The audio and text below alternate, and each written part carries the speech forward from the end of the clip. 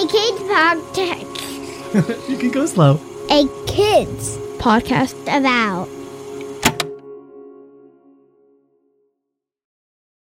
Over the past few months, two far-right candidates, Giorgia Meloni and Jair Bolsonaro, have received a lot of global news coverage in the lead up to national elections in Italy and Brazil.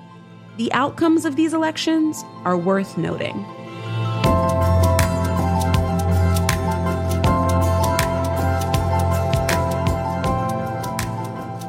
On September 25th, 2022, the country of Italy held a snap election to decide its next ruling party and newest prime minister. In Italy, other than the president, the prime minister is the head of state and the highest elected position in the country. The prime minister also represents the political party with the highest number of popular votes. September's snap election came after the failure of the national unity government in July of 2022. The previous prime minister resigned or quit, and the election was scheduled to appoint new national leadership. In the end, the voters elected the Brothers of Italy party and Giorgia Meloni as their first woman prime minister. Meloni represents the far right of Italy's politics, and in her campaign, she opposed both new immigration to Italy as well as equal rights for LGBTQ people and their families. A few weeks after Italy's election, Brazil also held a critical election for its next president. The current president of Brazil is Jair Bolsonaro, another extremely far-right politician. Under Bolsonaro's leadership, the country has moved in a more extreme direction, with political violence against people opposed to the president and more of the Amazon rainforest being sold to private companies. His opponent is Lula da Silva, a center-left politician who was previously president in Brazil from 2003 until 2011. At the center of the Brazilian election was one question: what will be the political future of Brazil? On October 5th, 2022, the election results were too close to call. Lula da Silva earned most of the votes with 48.4%, and Bolsonaro came in second with 43.2% of the vote. In the end, neither candidate managed to get the majority, which is over 50% of the vote. So, the country will hold a runoff election on October 31st, 2022. A runoff election helps elect a winner when the original election results were too close to call. In the time in between the two elections, the candidates get more time to campaign and convince new voters to vote for them. In both Italy and Brazil, these recent elections will determine the political future of these countries for years, maybe even decades. Italy has elected its most far-right government since World War II. And in Brazil, the fight between the far-right and the far-left political parties is also about the future of the country's democracy and freedom. Have you heard the words right and left to describe political parties before? Maybe when you watched the news or when you learned about politicians in school. On previous episodes, Matthew and I have talked about rights, like water rights, parental rights, the right to an abortion, and other rights. But when we talk about the political left or the political right, we mean something very different. Let's take a minute to look deeper into what these political labels mean. When you hear the words right and left in politics, these words reflect the spectrum or the scale of beliefs and values that people often place on their politics in this world. Politicians on the political left often support a more collective, expansive government. So they may value policies that increase government support, liberal spending to help the poor or the most vulnerable in our society, support for abortion, LGBTQ rights, and universal health care. Of course, what those politicians on the political left support changes a little bit in each country or city, but there are similarities in countries around the globe. On the other side of the spectrum is the political right. Politicians on the right often believe in a much more narrow government.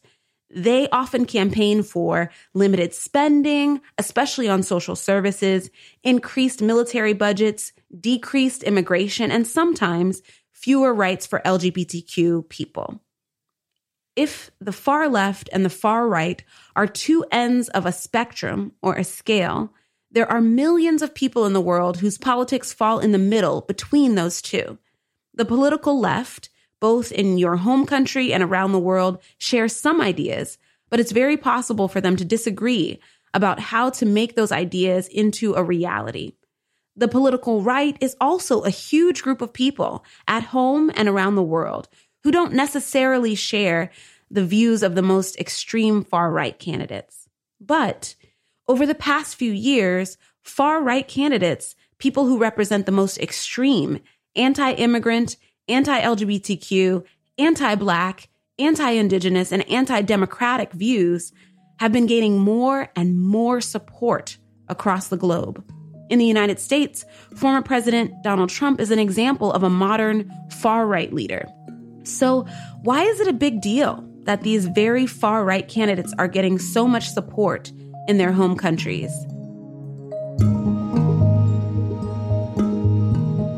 Italy has one of the darkest examples of far-right politics in modern history, because from 1919 until 1945, the country was led by Benito Mussolini, who was a fascist.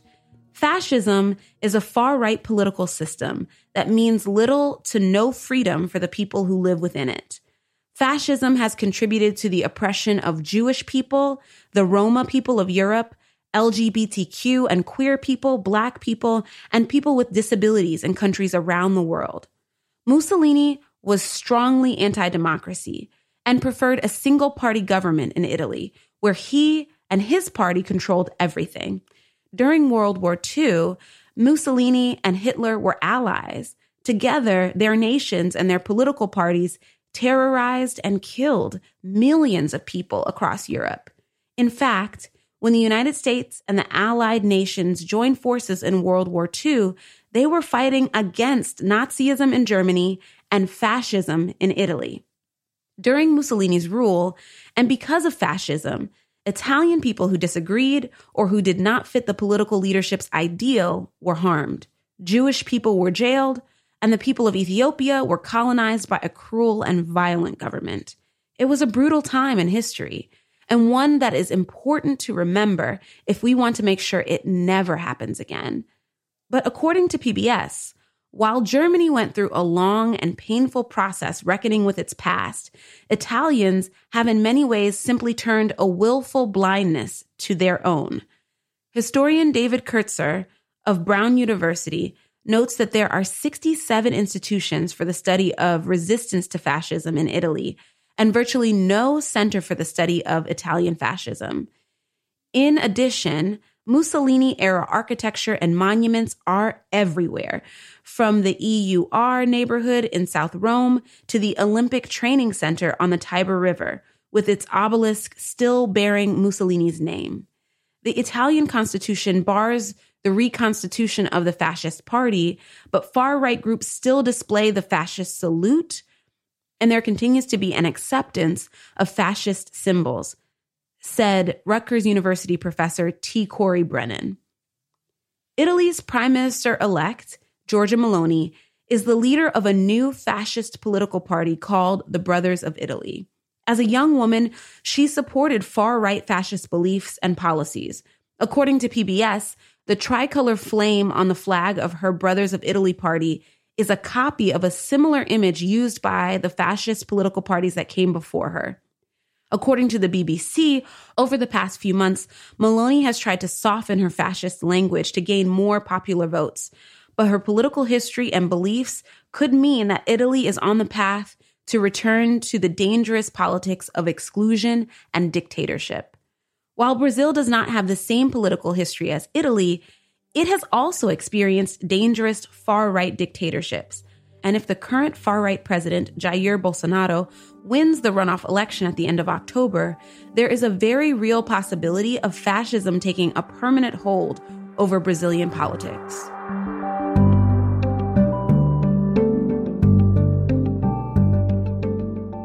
If you are not living in Italy or Brazil, and maybe even if you are, you may be wondering what you can do and how you can help.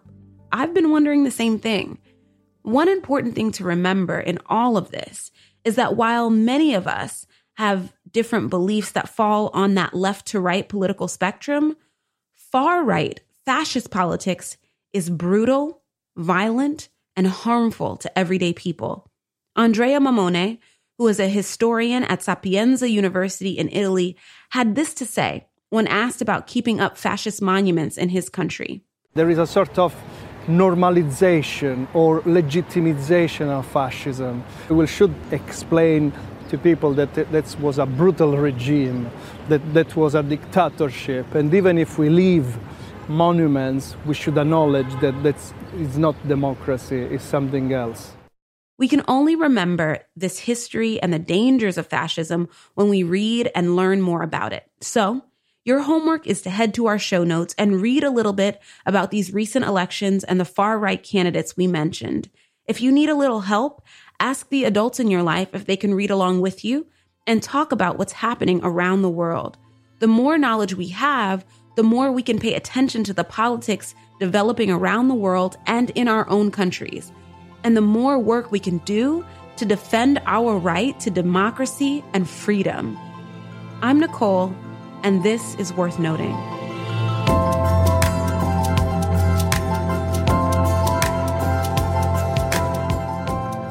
This episode of Worth Noting was written by me, Nicole Young. Editing and production support by Matthew Winner. Audio production is by Chad Michael Snavely and the team at Sound On Studios. Our executive producer is Jelani Memory, and this show was brought to you by A Kids Co. If you've enjoyed the show, consider giving us a rating or a review on Apple Podcasts.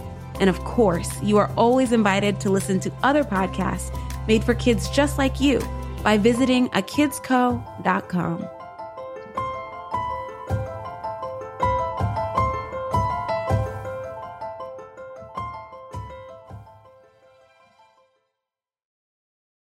We know you value what you put in front of your kids, especially when it comes to screens and podcasts. That's why we're excited to share a new podcast from our friends at Sleepiest, creating bedtime stories to help your kids fall asleep fast. Hello, Abby here. If you've got children and find bedtime's a struggle, I'd like to tell you about Coco Sleep, a children's story podcast designed to make bedtime a dream. Coco Sleep turns a chaotic bedtime into cozy bonding time. The stories are delivered in a pace that gently slows. Rumour has it that no one's ever heard an ending. So search Coco Sleep on your favourite podcast app and let's make bedtime a dream. That's KOKO Sleep, and I'll see you there.